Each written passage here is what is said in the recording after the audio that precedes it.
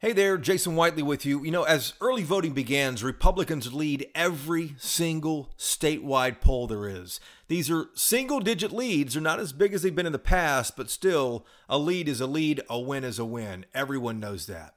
That said, we have a great episode for you this week. We really get into the weeds about Texas Democrats, what the Democratic Party, the left, is not doing in this state and is not doing in South Texas specifically. Why does that part of the state matter so much? There's also a few congressional races that might get tighter than polls show. So for excellent insight this week, we have Chuck Rocha on, a friend of the program. If you've listened to Politics before, you probably remember him and Mike Madrid on the program not too long ago. They both host the Latino Vote podcast. Chuck has the East Texas accent, old school Democrat. He's now the senior most Latino politico in Washington, D.C. He runs his own political firm there. But before we start this episode, the reason I'm talking to you first, before you hear our catchy little tune here, just want to give you a heads up. There are a few curse words scattered about in this conversation. So with that on the table, let's get to it. Welcome to Politics, the home of cold beer and hot takes on Texas politics. Hey there, welcome to Politics. Wheeler took off on me again this week. He's out for a couple of weeks before we get going here towards the election. I don't know how he has so much time off, but nevertheless, we have somebody who is a much bigger personality than myself and Wheeler combined, even, Wheeler on all the fruit beer that he drinks combined. Chuck Rocha has been a guest on our program before. He has East Texas roots. He runs Solidarity Strategies. He has run congressional campaigns, gubernatorial campaigns. Maybe the highlight of his career. I don't want to say this is the highlight of your career, Chuck, but working on the presidential campaigns with Senator Bernie Sanders, both of his campaigns. That must have been incredible, and you probably slept none, I guess. That's right. It was interesting. It was a long way from the early 1990s and Ann Richards, when folks are like, how did you work for Ann Richards and you worked for Bernie? I'm like, I am really old and I have evolved.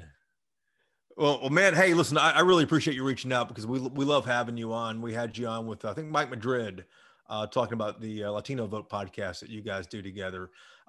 East Texas roots, I mentioned that. For our listener who can't see Chuck like I can on the Zoom call here, where he's joining us from Washington, D.C., where his political firm, Solidarity Strategies, is based. Joining us, as always, with your trademark cowboy hat on here. I love the Texas accent, man. Let's dive right into this. Early voting's October 24th here in Texas. I'm watching the polls. Everyone's watching the polls. Do any Democrats have a shot at all of flipping any statewide seat?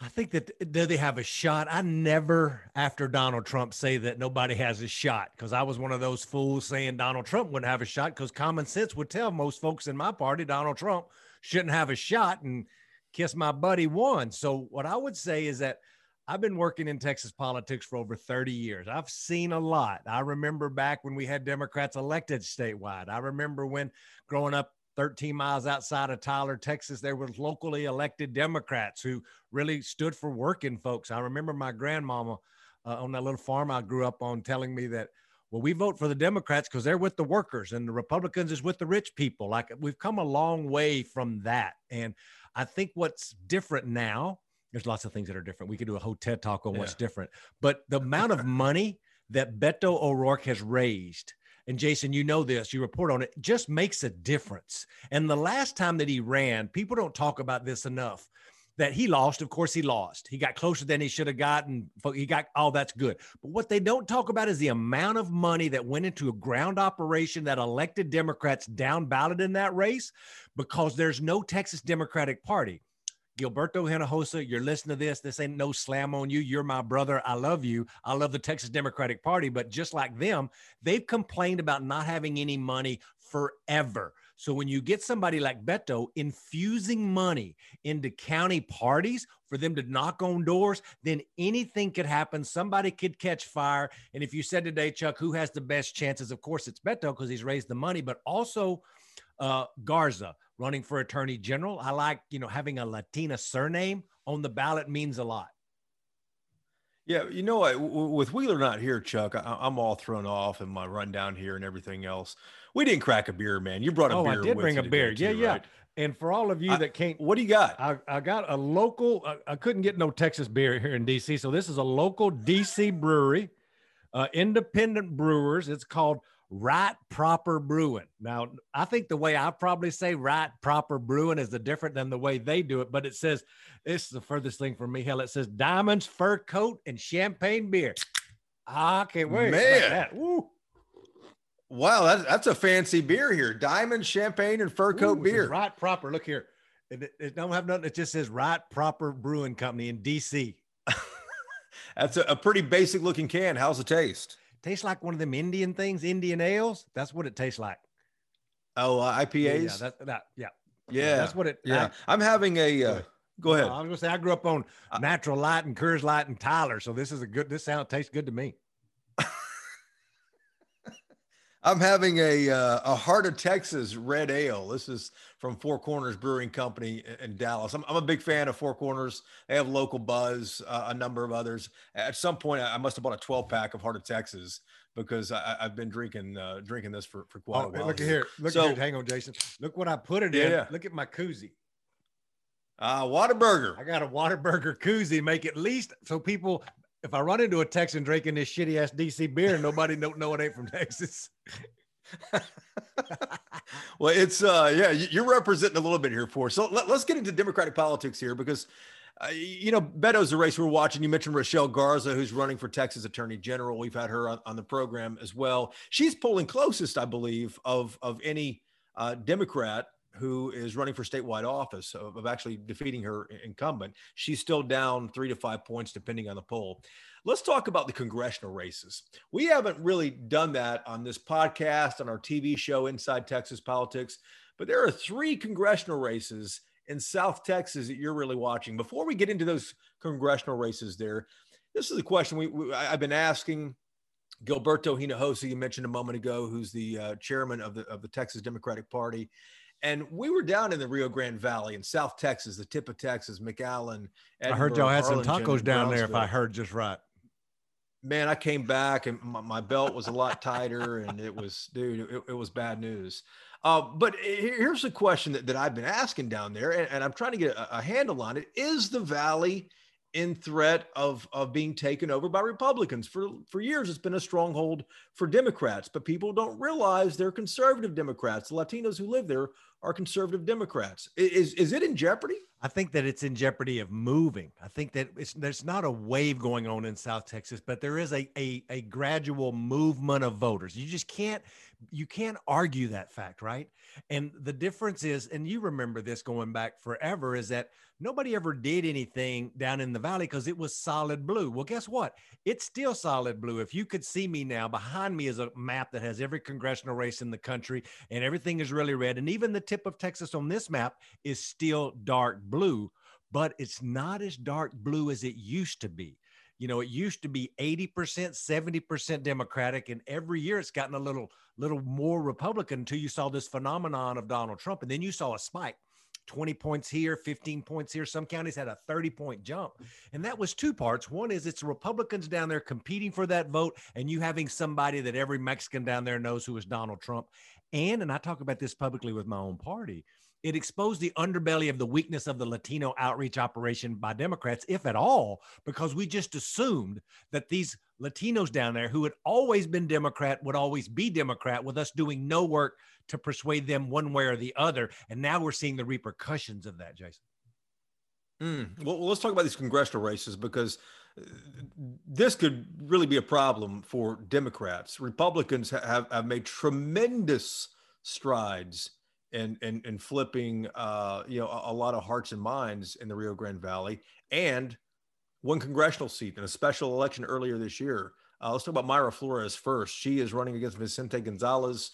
And Vicente, for our listeners who don't know, is a Democrat who switched over from a different district. Mayra Flores is a Republican, brand new to the political scene. Born in Mexico. And yeah, the first Latina Republican, I think, elected to Congress, I believe, Chuck. For sure. I believe my memory's correct on that. But I saw a headline the other day, Chuck, that someone had handicapped the race, saying that Myra might actually win this, even though this seat was drawn for Democrats.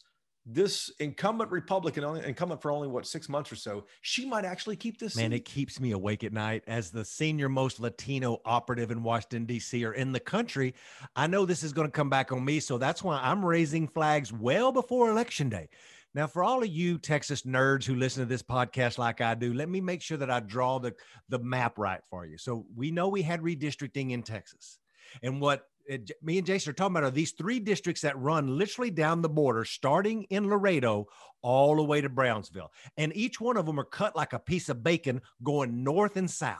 And both of them go from Laredo in the Henry Cuellar district over to the west side of the San Antonio suburbs.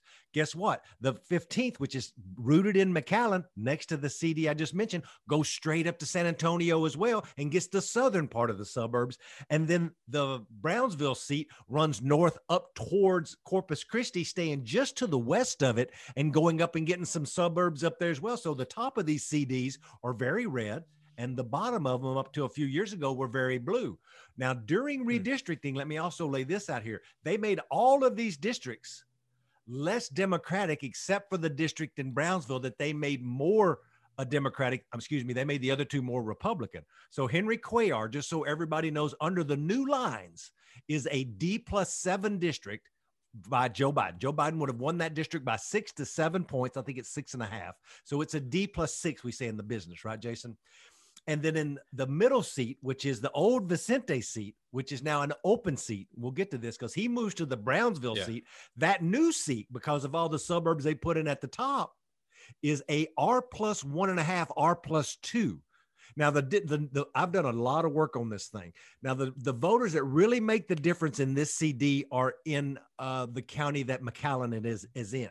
And what they did is they moved 100,000 Latino Democrats from McAllen County over to the Brownsville County, Hidalgo. I keep saying the county, but it's Hidalgo down to Brownsville, right? And so that made that district that used to be represented. I know this is confusing. Sorry, y'all.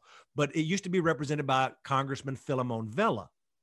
And to Jason's point, that's why we had to have a special election, because he resigns. And now they have to have a special election. But y'all need to remember that even though they make the new Vela district now a D+15 seat, Myra Flores won in the old seat, which was about a D+7 or 8, which is still crazy that a Republican could win even that seat that Philemon Vela won forever. That, God almighty, you old Mexicans like me remember Solomon Ortiz, who represented that area forever. So these are the ways that the lines have changed. The big difference, and I'll stop, Jason, because I know you have a follow-up. No, go ahead, man. I love hearing it. Go ahead. Is that now Myra, who won in the special election in the D+8, has to win now again, but in the new drawn district, that's a D+15, and she has to run against an incumbent because, God, it's so confusing. But Vicente Gonzalez moves over to run in this seat, and he's got a couple $1 million in the bank. Unlike in the special election where the Democrats didn't spend nothing, Vicente's got his own money and got his own voting record. And folks have been voting for Vicente. What they never talk about in this district, Jason, and this is for folks at home to realize, is that McAllen and Brownsville are so close together, they share a media market. So every bit of advertising that Vicente's done over the last 8 years, they've seen it in Brownsville. They know Vicente Gonzalez. And all of the work that's been done for and against Vicente as we led into this was done in the market. So Vicente set up really well to win this thing. But again, the wind is at her back. I think Vicente will win this. He probably won't win it by 15. But these are the nuances of what I'm seeing going on down there. Well, and just so our listeners understand this, when you say D+1 or R+1, that means the D is Democrat, has leads by 8 or 15 points or whatever. Republican +1 leads by 1, 2, 3, 4 points, whatever that is. Just so our little legend there for our listener to follow along with. If Myra is running in a D+15 seat, how in the world are people talking about her potentially taking a bite out of or putting a dent in this. And to zoom out, Chuck, what does that say about what's going on in the Valley if she's able to do something It's like exactly the point. She don't have to win. She just has to get closer, lose by 3 or 4, and I'm going to lose my mind, because that means, for all of you at home, things shifted 10 points. What people don't realize in the Valley, and with these voters in the Valley turning, quote unquote, I've got my air quotes on, y'all can't see, is turning, is they're all registered Democrats. These folks down there ain't re-registering as Republicans. They're Democrats walking in and voting for Republicans, not at great numbers, but enough of a numbers to sway and move things. It used to be in the last election cycle, the Catalyst Institute and the Catalyst data set said on average, Donald Trump overperformed Joe Biden by about 8 points. That means in some places like Texas and Miami-Dade, it was 20 or 30 points. And in places like Arizona, it was 2 points. And in New York City, it was 8 points. And so overall, it was 8. I just want to stop that slide, because if this slide continues, Democrats can't win nationwide. And when we tell, this is why I really wanted to be on the podcast today. When the story is told about how Latinos did for the Democratic Party after the 2022 midterms, it will be focused on South Texas, on did Vicente win and by how much? Did Henry Cuellar win and by how much? And if things stay the way they stand now, maybe electing a Republican in this seat rooted in McAllen that hasn't never elected a Republican in the history of the CD, which is crazy. So I'm still not clear on why these registered Democrats in the Rio Grande Valley are looking at the other side. Was it Trump and his personality? Is it the GOP that's making investments in South Texas? Or is there something else going on? I wish, Jason, it was one thing. And I could say, well, if you screwed on your hat backwards, you could do it. But it ain't one thing. It's a combination of 3 or 4 things. One is it exposed that Democrats had never done any work down there in the Valley, really, other than some good local operatives who do good local work, but they'd never got any funding to do long-term organizing when a whole new generation of Mexicans down there, and I keep saying Mexicans, y'all, because all 3 of these districts are over 76% Mexican American. Aren't a little bit Mexican or a little bit Latino or a little bit Hispanic. Almost 80%. Everybody who lives in these districts are Mexican American, just about. Many of them being there for generations like me, right? So what you have is, because they'd always been blue, is you never had the county party funded by the state party. You never got this. And I talked to Gilberto about this. He's like, I'd love to put millions of, he's from Brownsville, for God's sakes, y'all, the chairman of the party. And he has begged for money for this area for a long time. And nobody at the national level has ever given money to anybody to do any long-term organizing in the Valley. But then 6 years ago, you start seeing groups like the Libre Initiative putting an office in Brownsville that was funded by the Koch brothers. And then you start seeing Facebook groups pop up for the Republicans. Now, Jason, why did they do that? I think it's a combination of Latinos coming of age quicker. Nobody's talking to them about why they're Democrat or Republicans. You have Republicans doing some outreach. I kind of think it's half-ass, but doing some outreach. So you start seeing a shift, in the vote.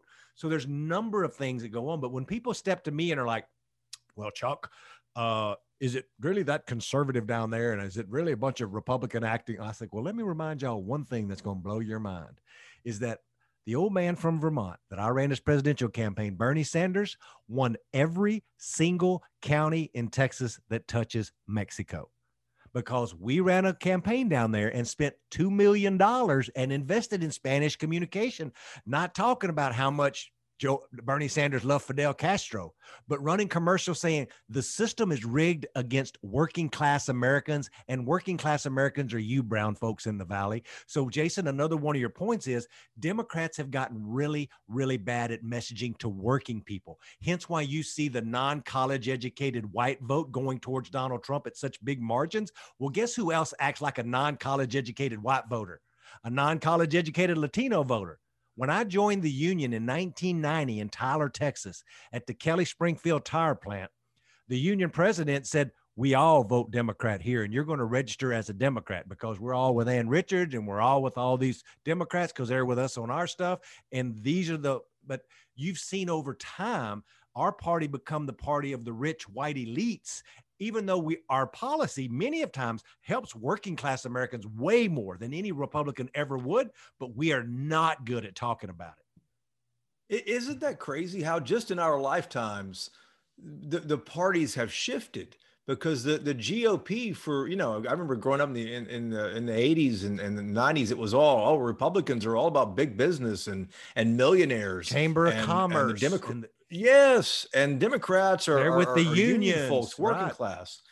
That is completely flipped. Here's what I don't get. You mentioned 6 years ago when the GOP and conservative groups started putting a dent in the valley. Why haven't Democrats on a national level responded? I beat my head against the wall every day because there will be $2 billion spent in just the Senate races this year. Like there's plenty of money in the political atmosphere, but donors just don't get, and they've been hoodwinked a little bit in Texas, to be honest with you, because most of the money spent in Texas, and there's an argument to be made by this, is that all the people live in Houston and Dallas and San Antonio. Now they do, because people focus on the valley, and people on Twitter come at me all the time going, well, Chuck, there is more people in 2 neighborhoods in Houston than the entire valley combined. And they're right. It's more dense in Houston. It's more dense in South Oak Cliff. Y'all can't come at me in South Military in San Antonio. I've worked all over Texas, for God's sakes. I've been in these neighborhoods. But it's the narrative of our community, right? It's making sure that we win this back, because I'm going to have to defend Latino voters voting Democrat for 2 years as we lead into trying to reelect Joe Biden. And what that does is that stops more money, right?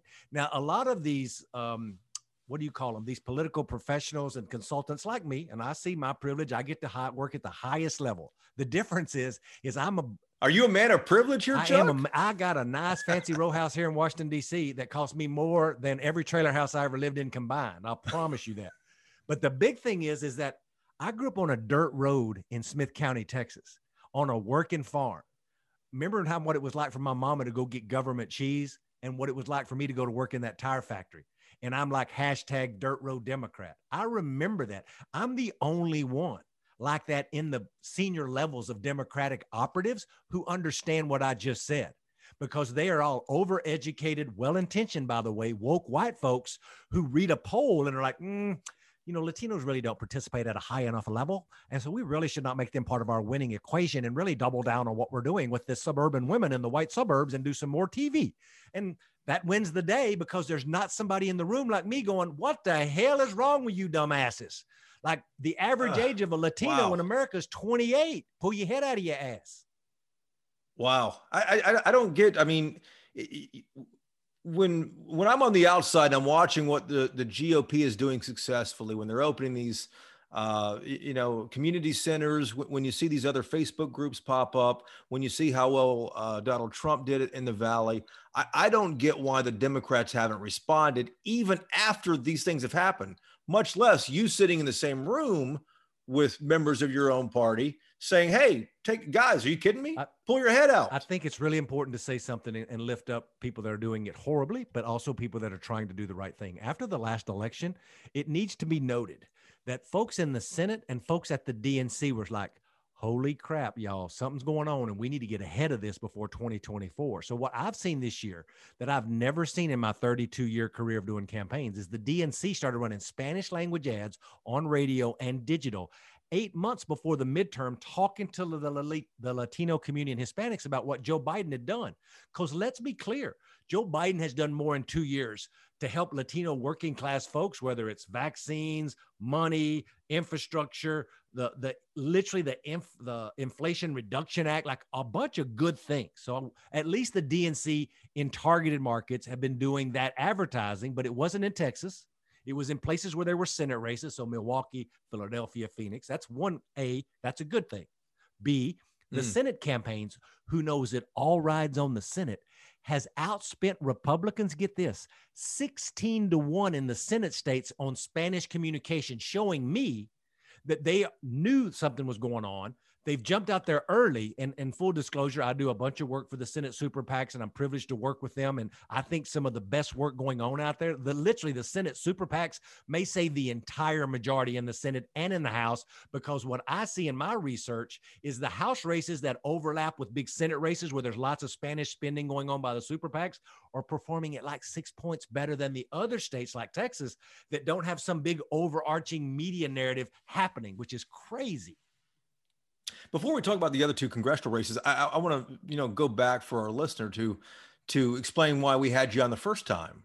I remember our conversation the first time a few months back, and you guys were talking about how important it is for a candidate, regardless of party, to directly reach out to Latino voters. Don't take a script that you crafted and produced for Black voters or for white voters or for Republicans and try to just get it transcribed and revoiced and slap on, Univision or Telemundo or something like that. You need to specifically reach out. Who are Democrats doing that this cycle as we close in the last couple of weeks here, Chuck? I think it's a tale of two cities. In the Senate, they are doing that. You look at the way Fetterman is overperforming. You look at Mark Kelly in Arizona, who's at almost 70% with Latinos because he has a team of Latinos around him writing scripts, working in the community.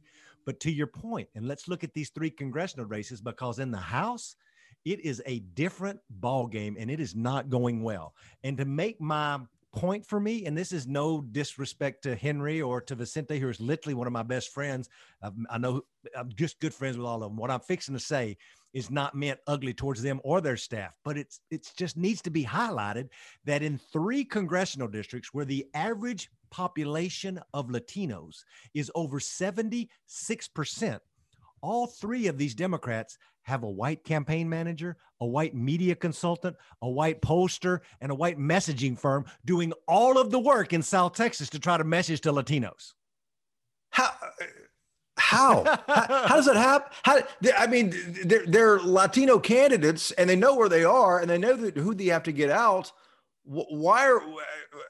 I don't get it, man. Well, I think part of this is the candidates know the community, and there's no doubt in my mind, Vicente knows his community, Henry knows his community, and Michelle knows her community.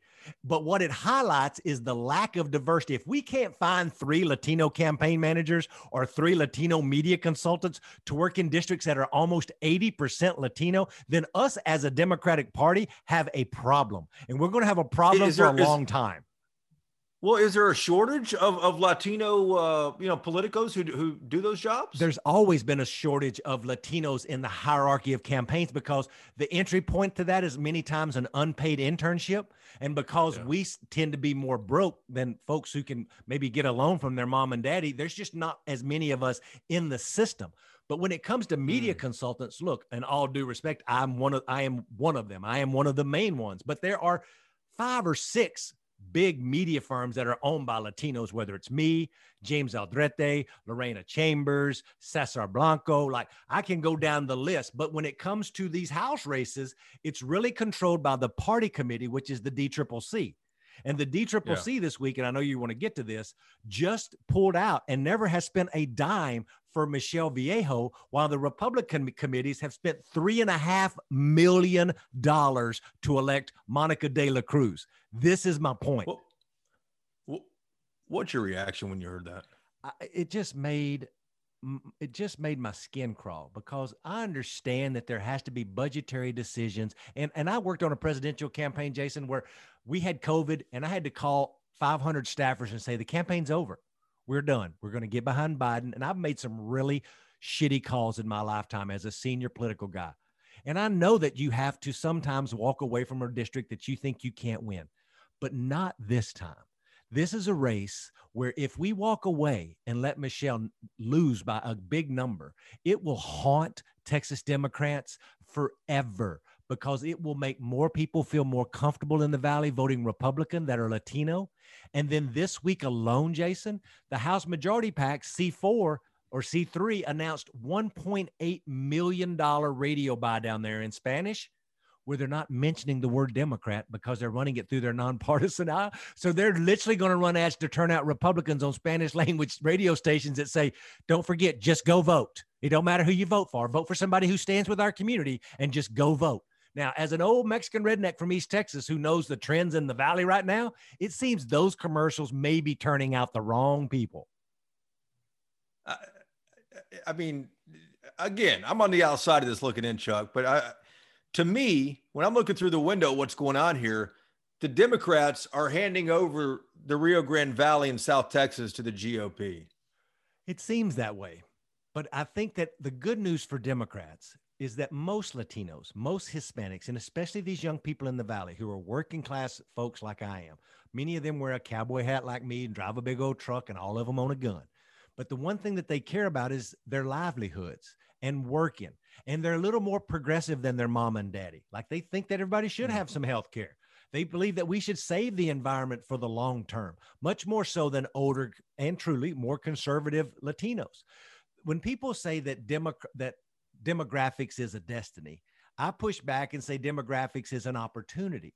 And what Republicans have figured out is that they're in a demographic cul-de-sac. They ain't got nowhere to go. You can only make so many more old white rich men. So they smartly have said, well, let's go see if we can, get a few of these folks around religion or around the border or security. In all of these big Senate races, Jason, that I'm working in, Republicans are beating the you-know-what out of Democrats on crime. And what we don't talk about in the Valley, because they ain't from down there, Jason, and they couldn't believe this is actually really happening, but me and because we've been there, is the rise in the Valley of the Baptist Church, the rise in the Valley of the born agains. Now, keep in mind, that's coming from a Mexican from East Texas who was saved, who was baptized through the water. Like I've been through it myself. You can't teach me about religion. I grew up in a Baptist church.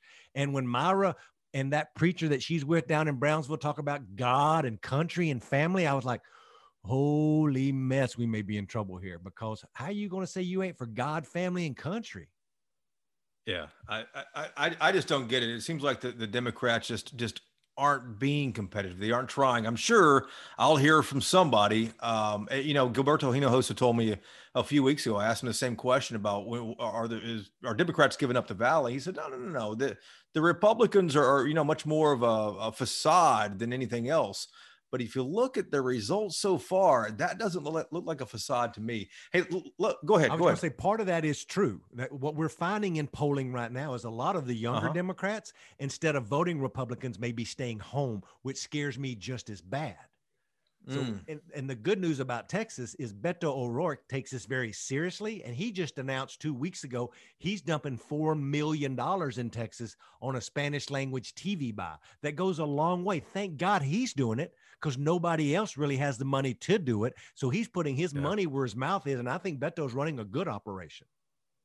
How does that race end up, you think, on November the 8th? I think it's closer than people think. Does people think, does the Republicans overperform? Absolutely. They're going to overperform. But I think Democrats are going to overperform too.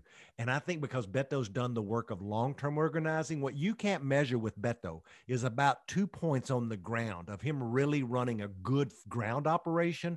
And I'm seeing bilingual mailers. I'm seeing this media buy. So those are things that I've never seen happen by a statewide Democrat ever before. Does it help that he speaks Spanish, out of curiosity? Because we're going back to the congressional races, but I'm just curious.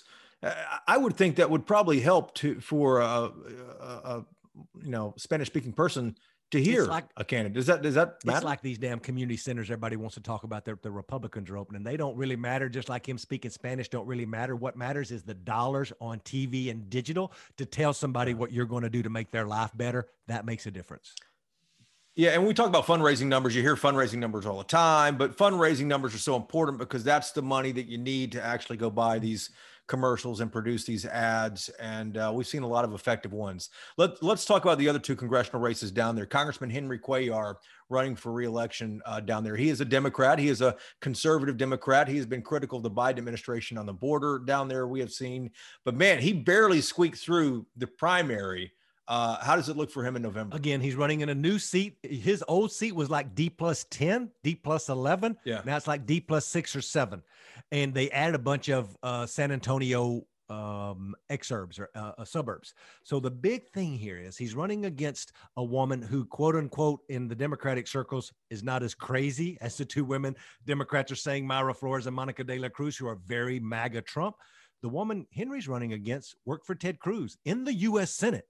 She knows her stuff, and she's very polished on the campaign trail. There's a real formidable challenge. More, I would say, more modern campaign being run in Texas 28.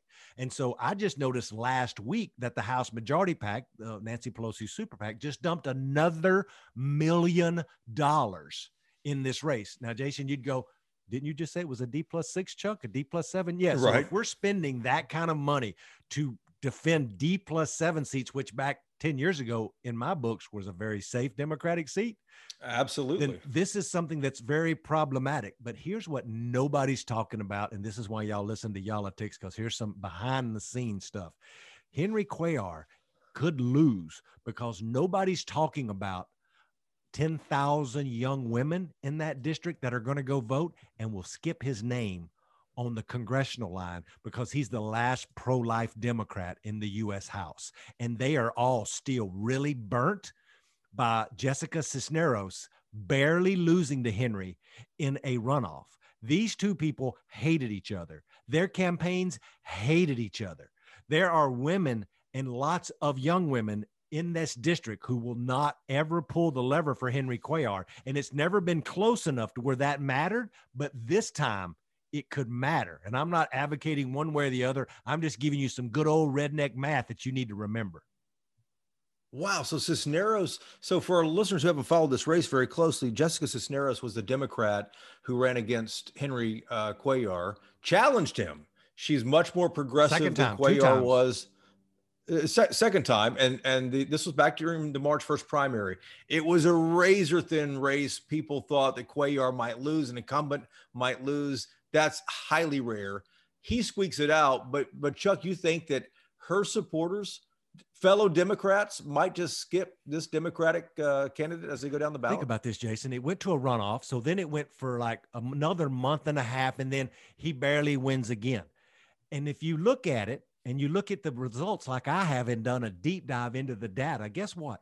Henry Cuellar wins Webb County, which is where Laredo is, by 70 points.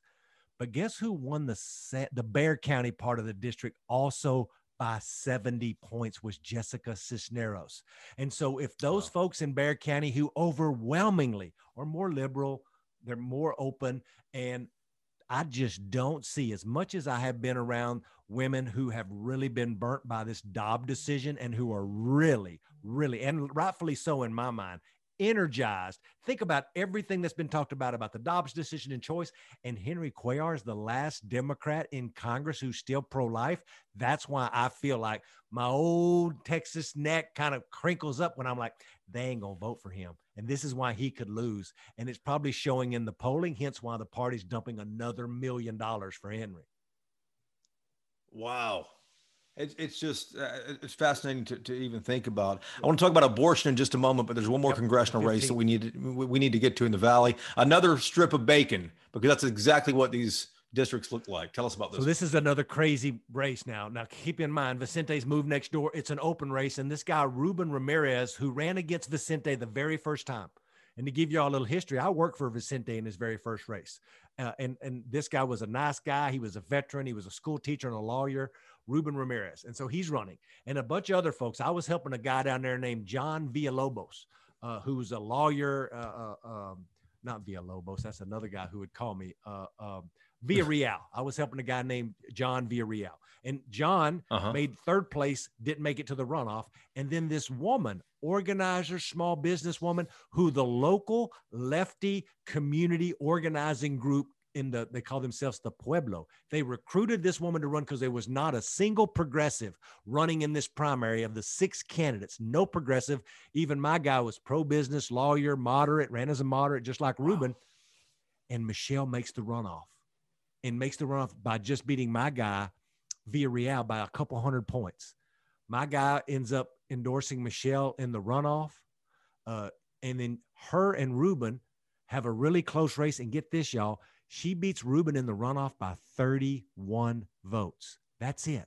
31 votes. And she is completely broke and has no money. Monica de la Cruz has kind of run through all the people that was going against her. So now she starts at 0. And the National Party up here is already starting the whisper campaign because they really don't want to work in this race. And they're like, she's a little bit too liberal. She's kind of a Bernie Sanders Democrat. This really ain't the right kind of Democrat for us in this area. And so they go to her and she plays ball with the national parties.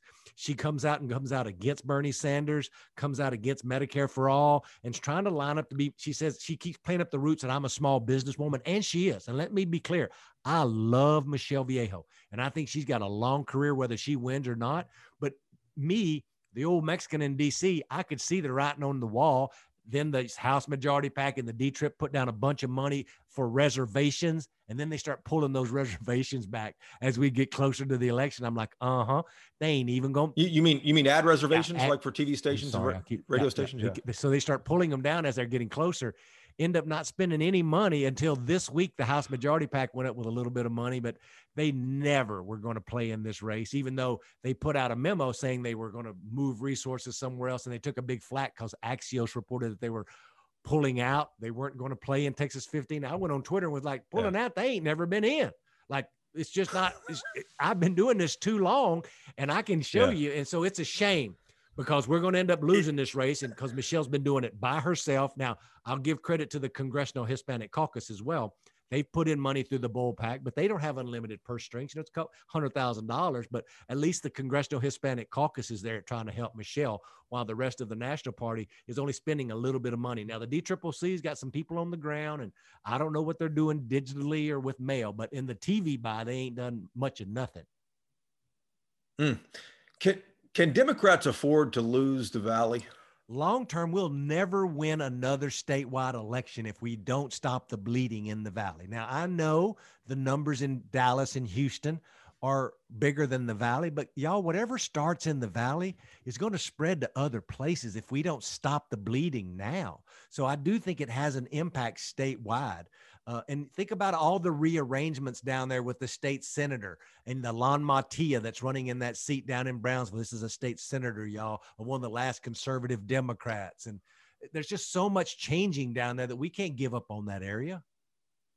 Well, what's the wild card in November, Chuck? Is it abortion? Is it Uvalde? Are any of these things going to sway the election either way? When you look at the polls, inflation, border security, those two things really are at the top, especially, Democrats have this working against them with Biden in the White House right now. Is there anything else out there that's going to sway them? It really comes down to what you see here in the closing arguments. The closing arguments with Republicans right now are guns and crime.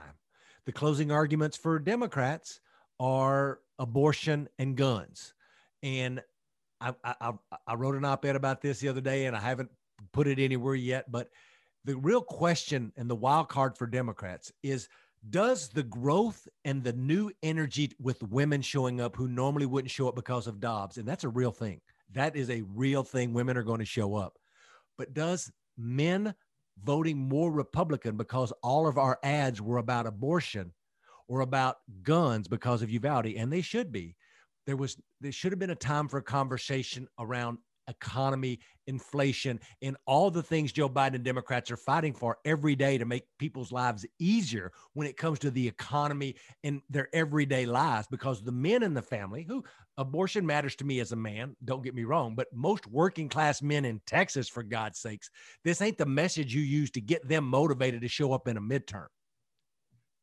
Yeah, that's a good point, though. The Dobbs decision, which for our listener who might not realize is the decision that overturned Roe versus Wade, that had a tremendous surprise in Kansas, ruby red Kansas. The voters there showed earlier this year, a few months back, that they did indeed want freedom, reproductive freedom there. Do you think, though, that's really going to sway people? That's going to sway women and bring a point or two to Democrats? It has been in the special election in New York. Like, I can't tell you before the election, but I can just give you what you said about Kansas, what happened in a New York City special election, not in the city, but upstate in the state, in a swingy district after the Dobbs decision. The only special election after the Dobbs decision, we win a district that looks a lot like Texas 15 as far as Republican performance. It was an R+2. And we beat those people on the choice issue. And in poll, and I get to see polls that a lot of you don't, so I won't say where I see them to protect my clients, because unlike most practitioners or folks on podcasts, I run campaigns every damn day. So I see the polls that really are polls. And it does move women. And it does move Democrats. Midterm elections aren't about persuading a bunch of Trump people to vote for us. Midterm elections are about getting people who only vote in presidential elections to show up in off-year elections. So it's a turnout game more than a persuasion. And the Dobbs decision, as horrible as it was a great gift to Democrats to give us something to motivate, especially young women, to the polls. And it's been working. The problem is the women already were overperforming for Democrats, especially Latinas. There is a gender gap in the Democratic Party that's just now getting wider, especially with brown men and brown women. Brown women, Latinas, were already 8-10 points better. They were the bedrock of the party, like black women, while Latino men had been falling off, whether it was around crime, whether it was around inflation, gas prices. Oh my God, such big things with dudes and big trucks, like something that Democrats should be talking about, because Democrats ain't even taking money from big oil. When's the last time you saw a Democrat run an ad saying a Republican's taking X amount of dollars from Exxon Mobil? Right. No, absolutely. Here's the last thing for you, Chuck. Just as you look forward to November the 9th, Wednesday, November the 9th, the day after the election, if these polls hold up, what do you think Democrats are going to do when they look at the Valley the day after the election? It's based on me being there a number of times over the years, but recently talking to a lot of Democrats, there doesn't seem to be the investment or the concern right there. And I'm not really clear on why. You fill in a lot of gaps for me, but I can't imagine what the conversation is going to be like in the conference rooms at the Democratic Party headquarters. Well, the ones I'm going to be a part of are going to highlight what the Senate campaigns and the Senate super PACs did to probably save our majorities. Because if we save the majority in the U.S. Senate, it will be because of Latino and black voters in places like Philadelphia, Las Vegas, Phoenix, and Milwaukee. That's going to be a big story on what we did right to save the Senate, or at least make the Senate close. The other story, and what I think is going to happen the day after, is I think that from what I'm talking to a lot of members of Congress are my friends, lots of black and brown and Latino voters, congressmen. And there's already chattering in DC about the chairmanship of the DCCC. People are really sick and tired of all the stuff that they're seeing at the D-Trip from cycle in and cycle out. And I think there's going to be, for the first time, some big changes. The problem will be, it's going to be because we lost a lot of seats that had a lot of Latinos in it. It's going to take a lot of work and a lot of investment to get those folks back to vote in a presidential election. But sometimes you got to, get right down to the cob if you're ever going to do anything right. And so I think that's what's going to happen, is you're going to see a lot of changing at the House committee side, and a lot of lifting up of the good things that the Senate did. And for our listener who might not know, the DCCC, it's the Democratic Congressional Campaign Committee. The Republicans have their own. There's another one for Democrats and Republicans in the Senate as well. But these are essentially arms of the national party that invest and put money into competitive seats all across the country. Here's the biggest key to that for you listeners at home, though. The head of the DCCC is in charge of raising money to invest into House races. And guess what? He or she is elected just by the other members in the Democratic caucus. So if you lose the majority in the House, your fellow members can vote somebody else in to do that job. And that's all I'm saying here, is that it is a white man from New York running that committee right now. And there's a lot of Latino congressmen and black congressmen who don't feel like the investment is being taken very seriously in their communities. And they're the ones who elect the head of that, not Chuck Rocha, not the press, and not any public. Elected members of Congress decide who runs that committee. Stay tuned. Man, there is a lot to watch for as we're coming up on November the 8th. Chuck, thanks for reaching out, as you always do. Thanks for the conversation, man. I love getting in the weeds on the Democratic side with you. You're great at that. I appreciate y'all having me on. And I also wanted to say in closing, one thing that I forgot to mention is that as much as I like what Beto's doing, and he's doing it well, I would be remiss if I didn't mention my old friend Jay Kleberg, who's running for land commissioner. I think Jay's running a really good campaign. He's asked me to do some work for him early on and help him. Like, there's folks like that are running. And when you say what inspires me, Jay has got a tough road, but Jay's running a good campaign. But that Jay works at like the Texas Department, of Land, and made a movie about lands, and there's people that really love Texas that are running to represent Texas. And at the end of the day, that's what Texans want. They just want people who love their state, who's going to take care of their kids and help them make it easier without folks getting in their way. So I don't want to be all doom and gloom on this podcast. There's a lot of things in Texas that make me very excited about the future of Texas. Jay, Beto, Garza, like there's lots of good things. Just because Chuck Rocha gets on here 3 weeks before the election and then throws a bunch of hellfire brimstones don't mean I still ain't got a lot of hope for Texas. We got a long way to go, by God. We're going to get there. And Jay Clayburgh is the Democratic nominee running for the Texas Land Commissioner. He's running against Dr. Dawn Buckingham, a state senator from outside Austin and Lakeway. But you know what? To your point there, the last 22 years or so, this is probably the strongest Democratic ballot up and down the ballot that I can remember from the top all the way down. You know, Garza was going to run the amazing Latino who's running for Attorney General. Was running for Congress in Brownsville. Like I got a call from her campaign. She was going to take the Vela seat. And like the people in the state got to her and was like, sister, we need you to run statewide. We need you at the top of the ticket.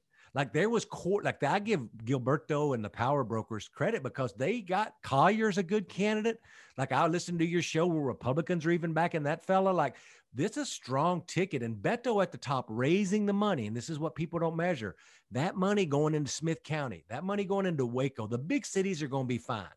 But when you start talking about Galveston, Beaumont, Waco, Amarillo, El Paso, Lufkin, Nacogdoches, like Paris, like Texarkana, guys, I've worked in Texas my whole life. Those counties that I just mentioned in cities never get invested, and nobody challenges for Democratic votes there. Beto's going to do that in those places. And is it enough?